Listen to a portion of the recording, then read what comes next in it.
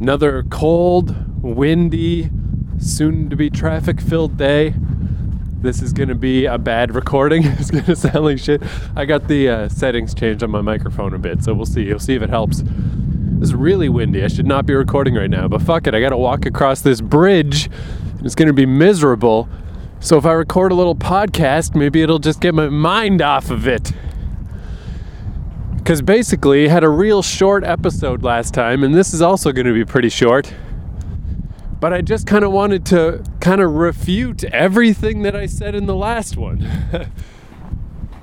It's just a good example of what a weird discipline it is, how abstract it is to try to write a novel. Because I was real worried about stuff last time that none of it, I've already solved it. It's like, oh, cool, awesome. And in a way, that is just kind of the life of the writer in general, right? Is like every day you're throwing yourself off the cliff, and every day you're just hoping that you can fly, and there's no way around it, and that's just what you got to do over and over and over. You just got to try to believe in yourself. God damn it, this is cold. Even though there's, limits to the amount of preparation you can do, and limits to the amount of, demonstrable trust in yourself. Like, you could never prove to somebody why they should believe in you. Because there's only so much you can show. You just gotta be able to do it. God damn it. This is like, my brain won't even work. It's so windy and cold. Why am I doing this? Just fucking say it. Just say it. All this fucking trying to find fancy pants ways to say shit. Why? What's the point? Just say it. So last episode I was talking about how I'm coming up to this point in the book where my notes are very underdeveloped. Insufficient seeming notes for this part in the book that's coming up. And I was saying how my little daily thing I do where I just come up with an idea for a future story, just some story I'm not working on. I was going to shift that plan and re-marshal those resources toward coming up with ideas for the current story, for the current part in the current story. But already I just, false alarm, I don't have to do that because it's already all sorted out. Where it's this huge storm. Like, I really shouldn't be out here today. This is ridiculous. This is like one of the worst storms there's been here in a long time. Happened yesterday. Oh, Jesus. Like, I don't know though. I still feel like this is not as bad as it has been here. I mean, there's a lot of snowfall, but the coldness, I mean, don't get me wrong. This is 10 out of 10 shitty. But it's been 12 out of 10 shitty before. So yesterday I couldn't really leave the house. Businesses were all closing down and stuff. There was nowhere to go for my normal daily thing of just going to a coffee shop and working. Because I don't like working at home. It's not comfortable to me. So I was stuck at home. I managed to fish a drink. Holy shit. I managed to fish a drink out of my mom's Christmas stash. She always gets a bunch of booze for Christmas and never drinks it. So I had a drink, just one, but enough to kind of loosen me up from the stir craziness of just being stuck at home all day. And then I kind of just put on some YouTube videos to play in the background while I wrote, which is not normal. Usually I listen to music, but to watch a video at the same time as I write, that's very uncommon because obviously it's not good for concentration, But yesterday I kind of wanted that. I just wanted to draw my mind away from my situation of I'm stuck in the house, feels all weird. I didn't get to drink any coffee. I felt just bad. And it's God damn it, I gotta sit down and face down this part of this book that's all fucked up and that I don't know what I'm gonna do. So it kind of seemed better to come at it sideways, make it as casual as possible. Like, whatever, I'm not even writing, I'm not even really focused on this. I'm barely giving a fuck about this at all. I'm just got YouTube playing and I'm just kind of, whatever, picking away at shit as I sit here. And I started writing and it just like, a bunch of stuff just kind of clicked. And I wrote a big draft of how one of the major chapters, the kind of major point of this whole section is going to happen. I got like halfway through it and I kind of knew where it was going to go, but I'm like, hey, good enough. I got started. And then today I just sat down and finished writing it. And I figured out how it's all going to connect and all this shit. And I'm just like, nice. Like I was so nervous, but I just figured it out. I just sorted it out. And I think I'll talk about that a little more, but after I get off this bridge. So let's have a little editing break. I'll be back in a moment.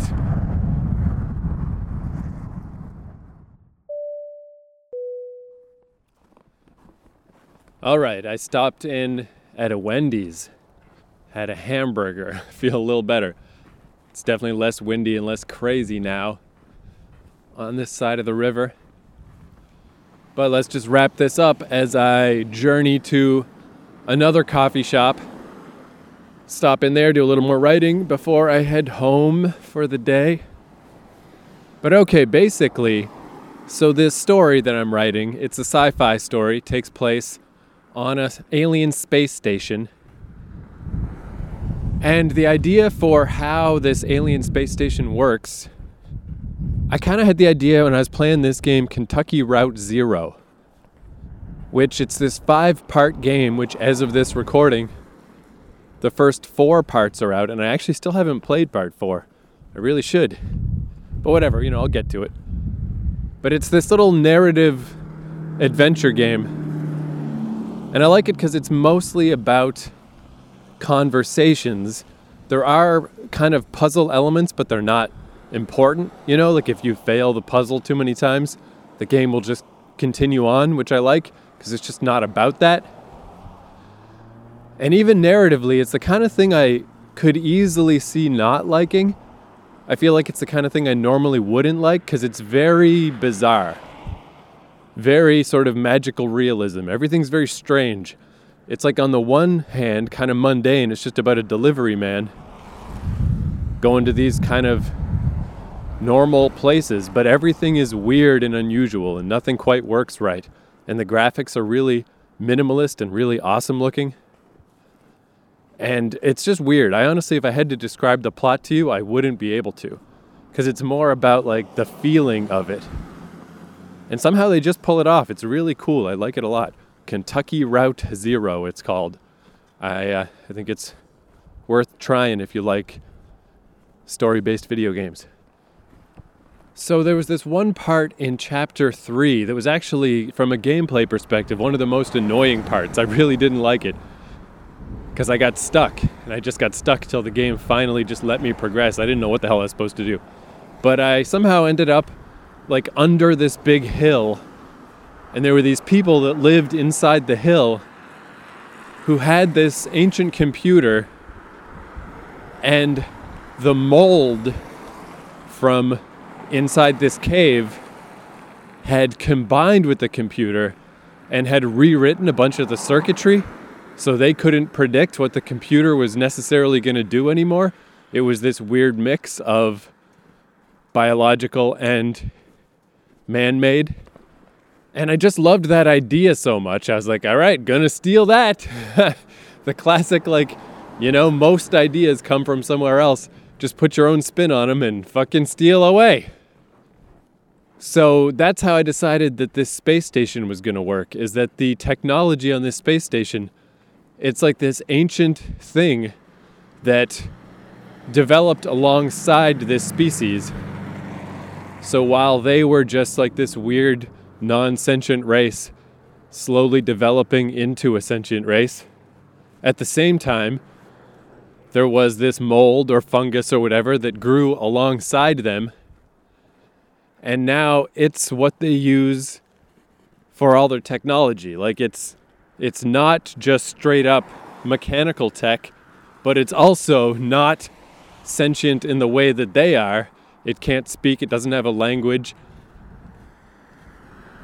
It doesn't have the same kind of will that they have, but it's not just mechanical. There's something to it.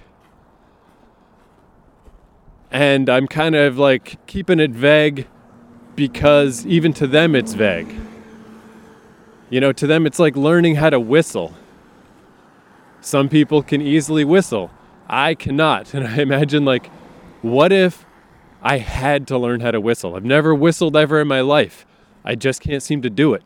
How long would it take me to learn how to whistle? That's how I think of this technology on their space station. Is some people can interface with it easily. And then they use it, you know, like a fucking, you know, like the internet. They use it for information. They use it to turn on and off lights. They just use it for whatever. It's their all-purpose Wi-Fi, Siri, fucking whatever shit. But some people just can't get the knack of it. And it takes them years to figure out how to do even basic stuff. Kind of like I've heard that, you know, in like Mexico, or maybe with Portuguese also, but like the rolling of the R's.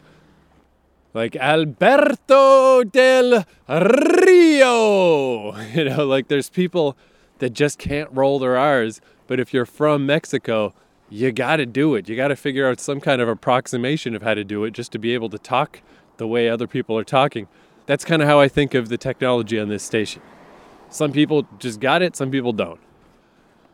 And it's also why the station to her, to the main character who's an outsider, seems so empty and so bland. Because these creatures are all living their lives on a meta level. You know, it's like if somebody from the 70s came to now, they would walk around and go like, yeah, this all looks about the same. This seems pretty normal.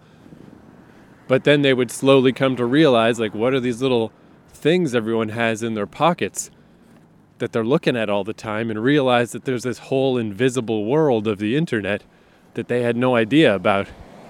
So it's a similar situation here. So kind of the extent of my notes, I was saying that I had very few notes for this part of the story. Kind of the extent of them was just going to be that at some point, for some reason, the guy from the station is going to arrange for the outsider to try to learn how to interface with this thing. And it's not something that outsiders do very often. And it's something that her species in particular, as far as they know, has never done. And he doubts it's going to work. But maybe it'll work a little, you know? Maybe she can just get the hang of it just enough to, like, at least ease the burden of her time on this ship. Maybe she can just, like, listen to music or check basic news or something. And then she's going to learn that she has massive control over this thing because it's its own thing, you know? Like, because the technology, the mold, the fungus has its own weird will, it's going to turn out that it's kind of tired of the people that it's been attached to for all of these centuries and millennia. It's kind of over them. It doesn't like them. And when it gets a taste of her, it's like, that's what I want. That's who I like. You're crazy. You're going to make things happen. You're going to change shit. I want to be with you. You know, like, what if somehow someday somebody just logged onto the internet for the first time and somehow the internet decided, like, you're my favorite. You know, I like you better than everyone else. I am going to bequeath you the full power of the internet. That's kind of the idea. And there's limits to it. There's limits on both sides. Like, this is why this could happen, is because the alien species that, you know, quote unquote, owns this technology, they can't really control it. You know, they work in tandem because it has its own weird sort of sense of will. So when this shit starts happening, there's nothing they can do about it. They certainly never expected it, but as soon as that ball gets set into motion, there's no stopping it.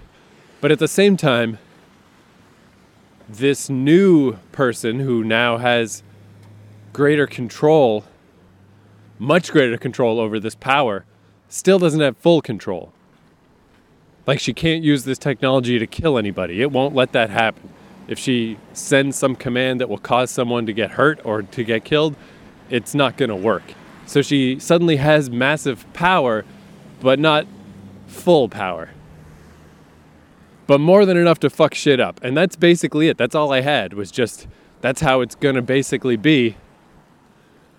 And this is going to lead to the grand climactic finale, where basically, because this character starts the book as a war orphan, her planet got blown up, bad shit, down in the dumps, couldn't be in a worse place. Then she gets this power, and through the information she receives from this power, she's going to learn that her host aliens, these people that have been putting her up in the station looking after her, that they knew about the cataclysm that was going to happen to her planet, and they didn't do anything. So she's going to freak the fuck out, and shit's going to get crazy. Basically, I mean, if you had to boil it down, I guess the theme of this story, the point of it, is someone who feels powerless, who regains their sense of power through terrorism, basically, is what it is. But yeah, it just really, I mean, so I've got all the major beats, I got all the major themes, but as far as specifics go, not much. But maybe I had more than I thought, because I guess just describing that stuff I just described, that was my idea of not enough notes. Just because I've got all those major themes and all the major beats of what's going to happen, I just don't have the specifics. The same way I had the specifics for the previous parts of the book. But I guess what I realized yesterday and today is like the fact, like maybe I had too many notes. Maybe I don't need as many notes as I thought I did. Because in that last section, I had all kinds of notes that I tossed away that I'm never going to use. I had way more than I needed. And then for this section, I was afraid that I didn't have enough. I felt really vulnerable, kind of exposed. I'm like, oh no, what's going to happen now? I don't have all the notes I'm used to having. But I didn't need those notes. I didn't even use them. So it was surprising to sit down today and start writing stuff out and to realize that I just had to make little tweaks.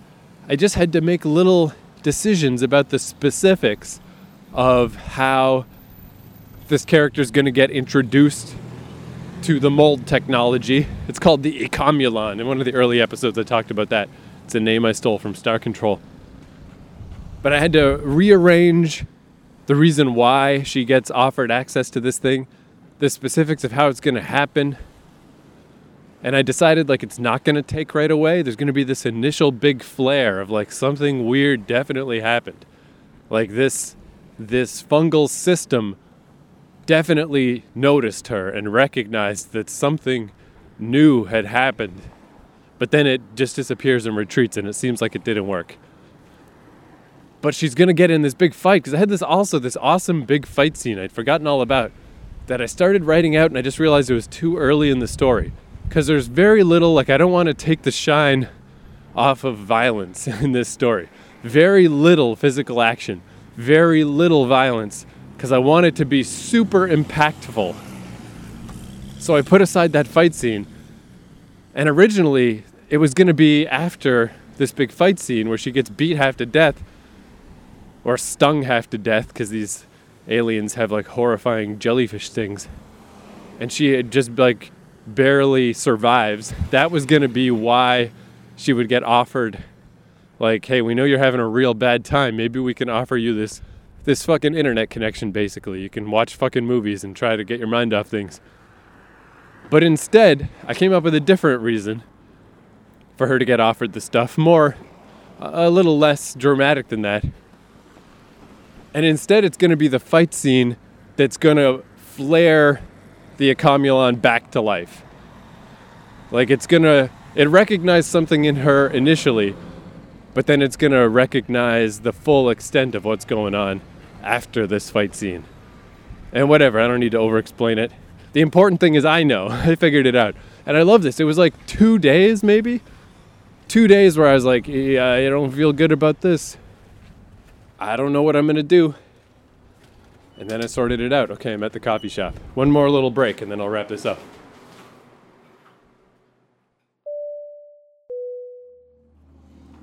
All right, second break over. Man, it's actually pretty calm now. Now that I've said that, maybe the wind will get all crazy again. But yeah, just stopped, got another coffee, did another little bit of writing. But yeah, so I guess what I've learned from this past week that is kind of cool and interesting to know is that I still think it's super important to have the basic structure of a story. Oh, there's the wind. It's super important to have the basic structure of a story, and especially an ending, in mind before you start. But beyond that, I guess I'm surprised to learn how little you need beyond that. Like how little of the specifics you really need.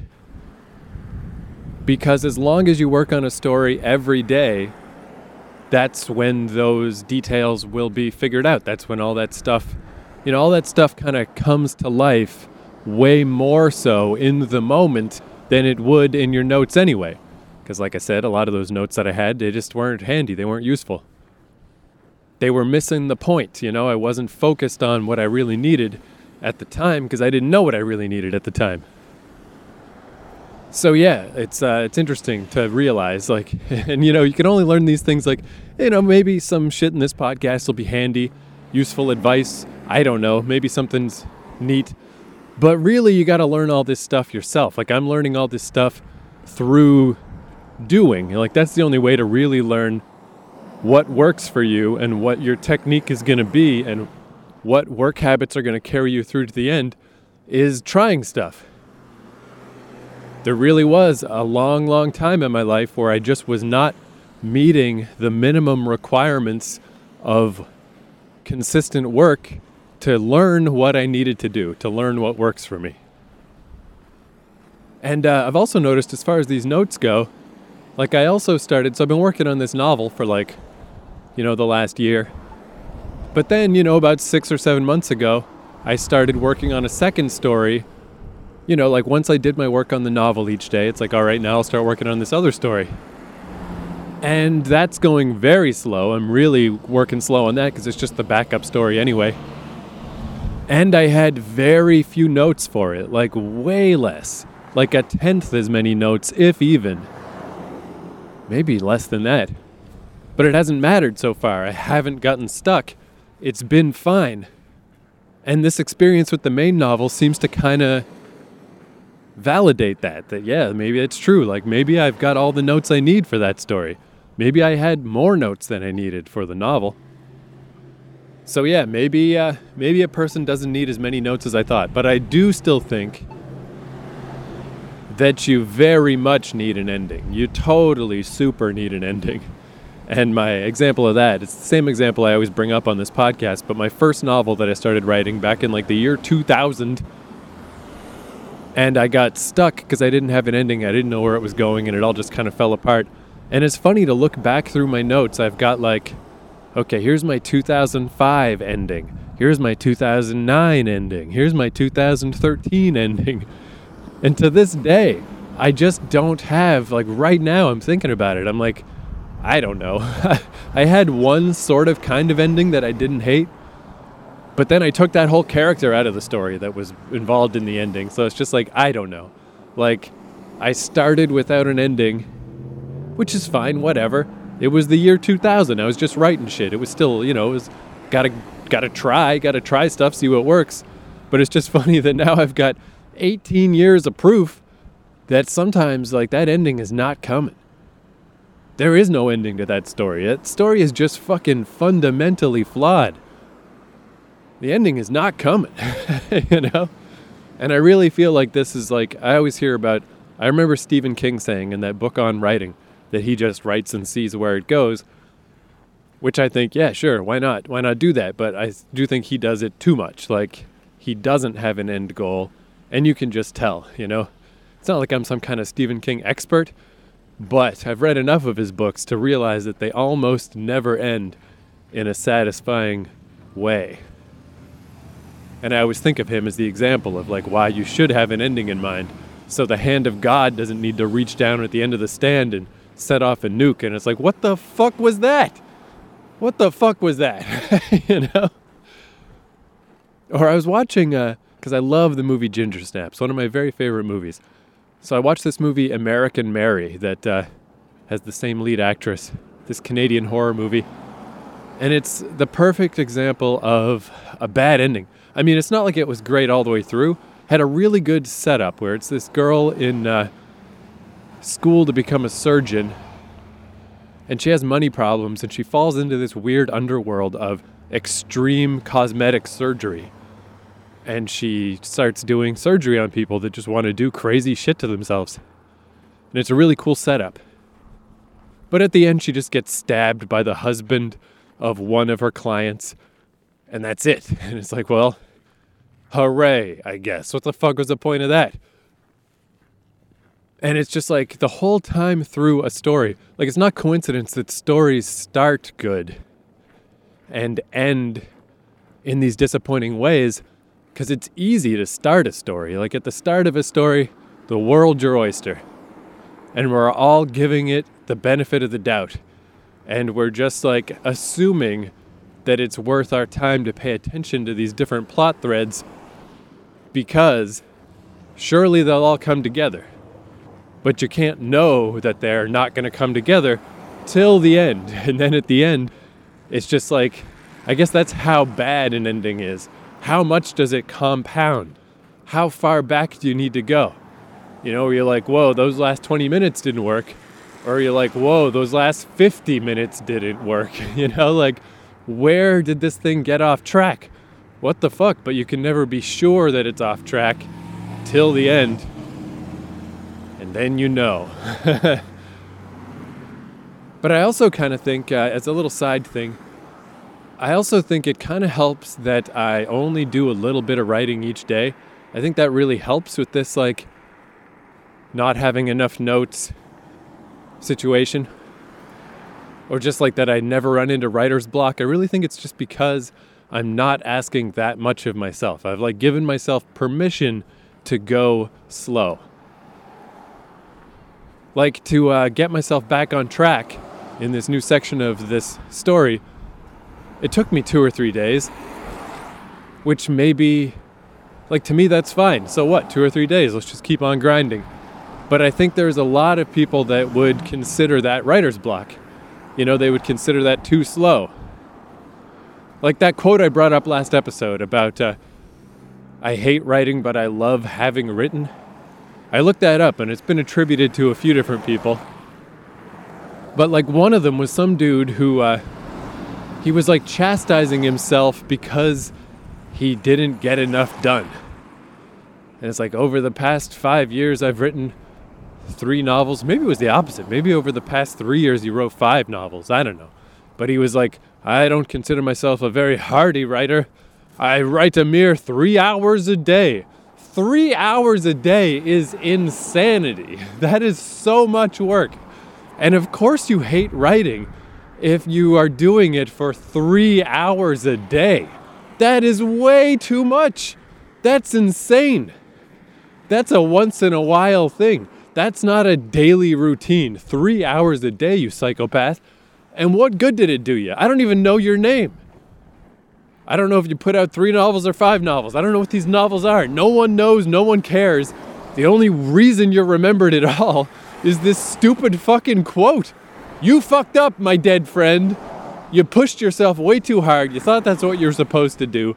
And you just made a bunch of garbage that nobody liked. And even you didn't enjoy doing it because your stupid fucking quote is that you don't like being a writer. You fucking moron. And then apparently that same quote was also attributed to George R.R. Martin, which does not surprise me in the least, because yeah, he writes those huge-ass fucking Song of Ice and Fire books, which can fuck themselves.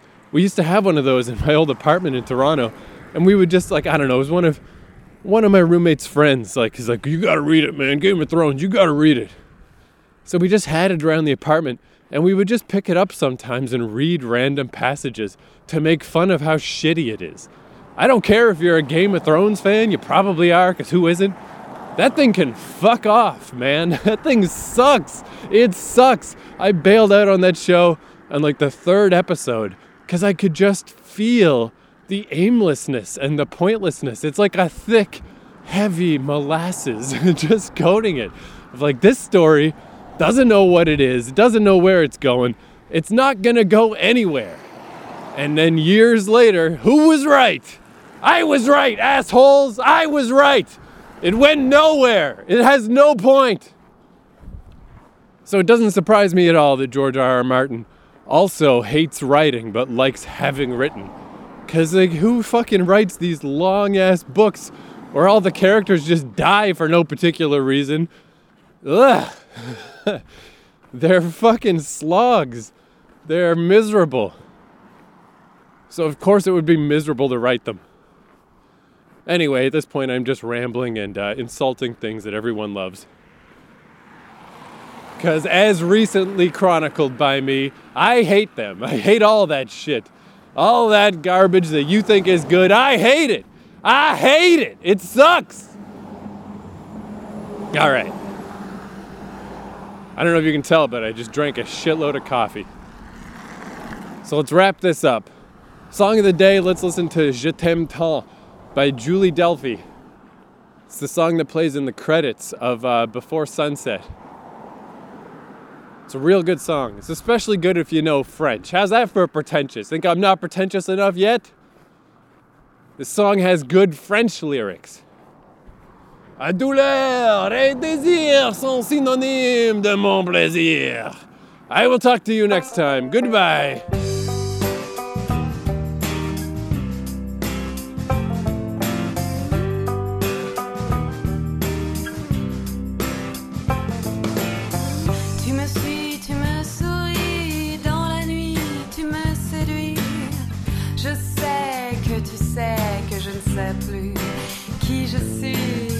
Je t'aime tant, pourtant, comme le temps qui passe aimant, j'attends.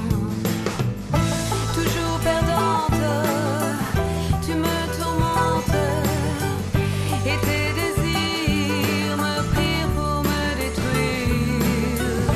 Je prends un certain plaisir à souffrir, à me punir, à me repentir. Toujours soumise, tu me méprises, tu me rejettes, tu me maltraites. Douleur et désir sont synonymes de mon plaisir. Je m'abandonne aux hommes sans souci ni tourment. Je me suis perdue sans retenue pour un jeune homme un peu hors de la norme.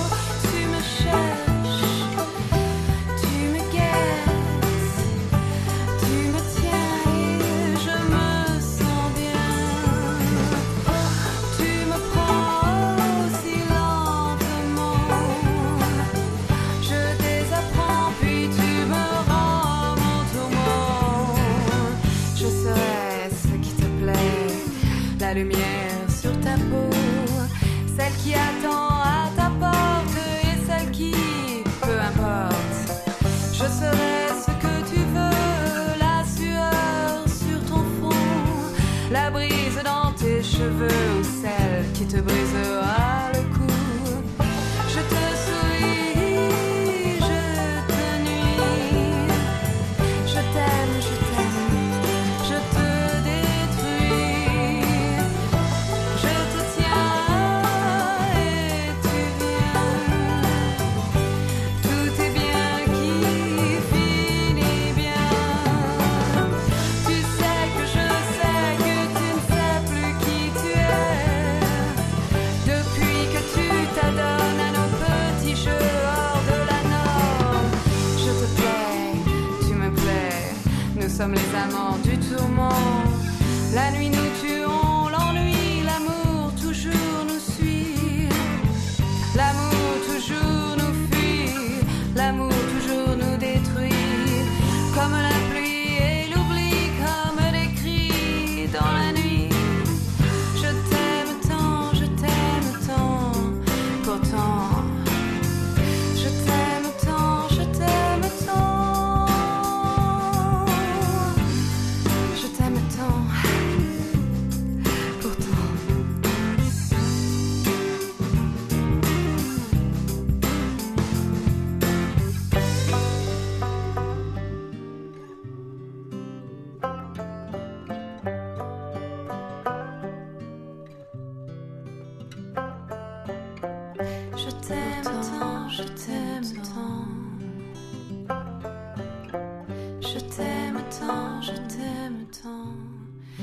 sang.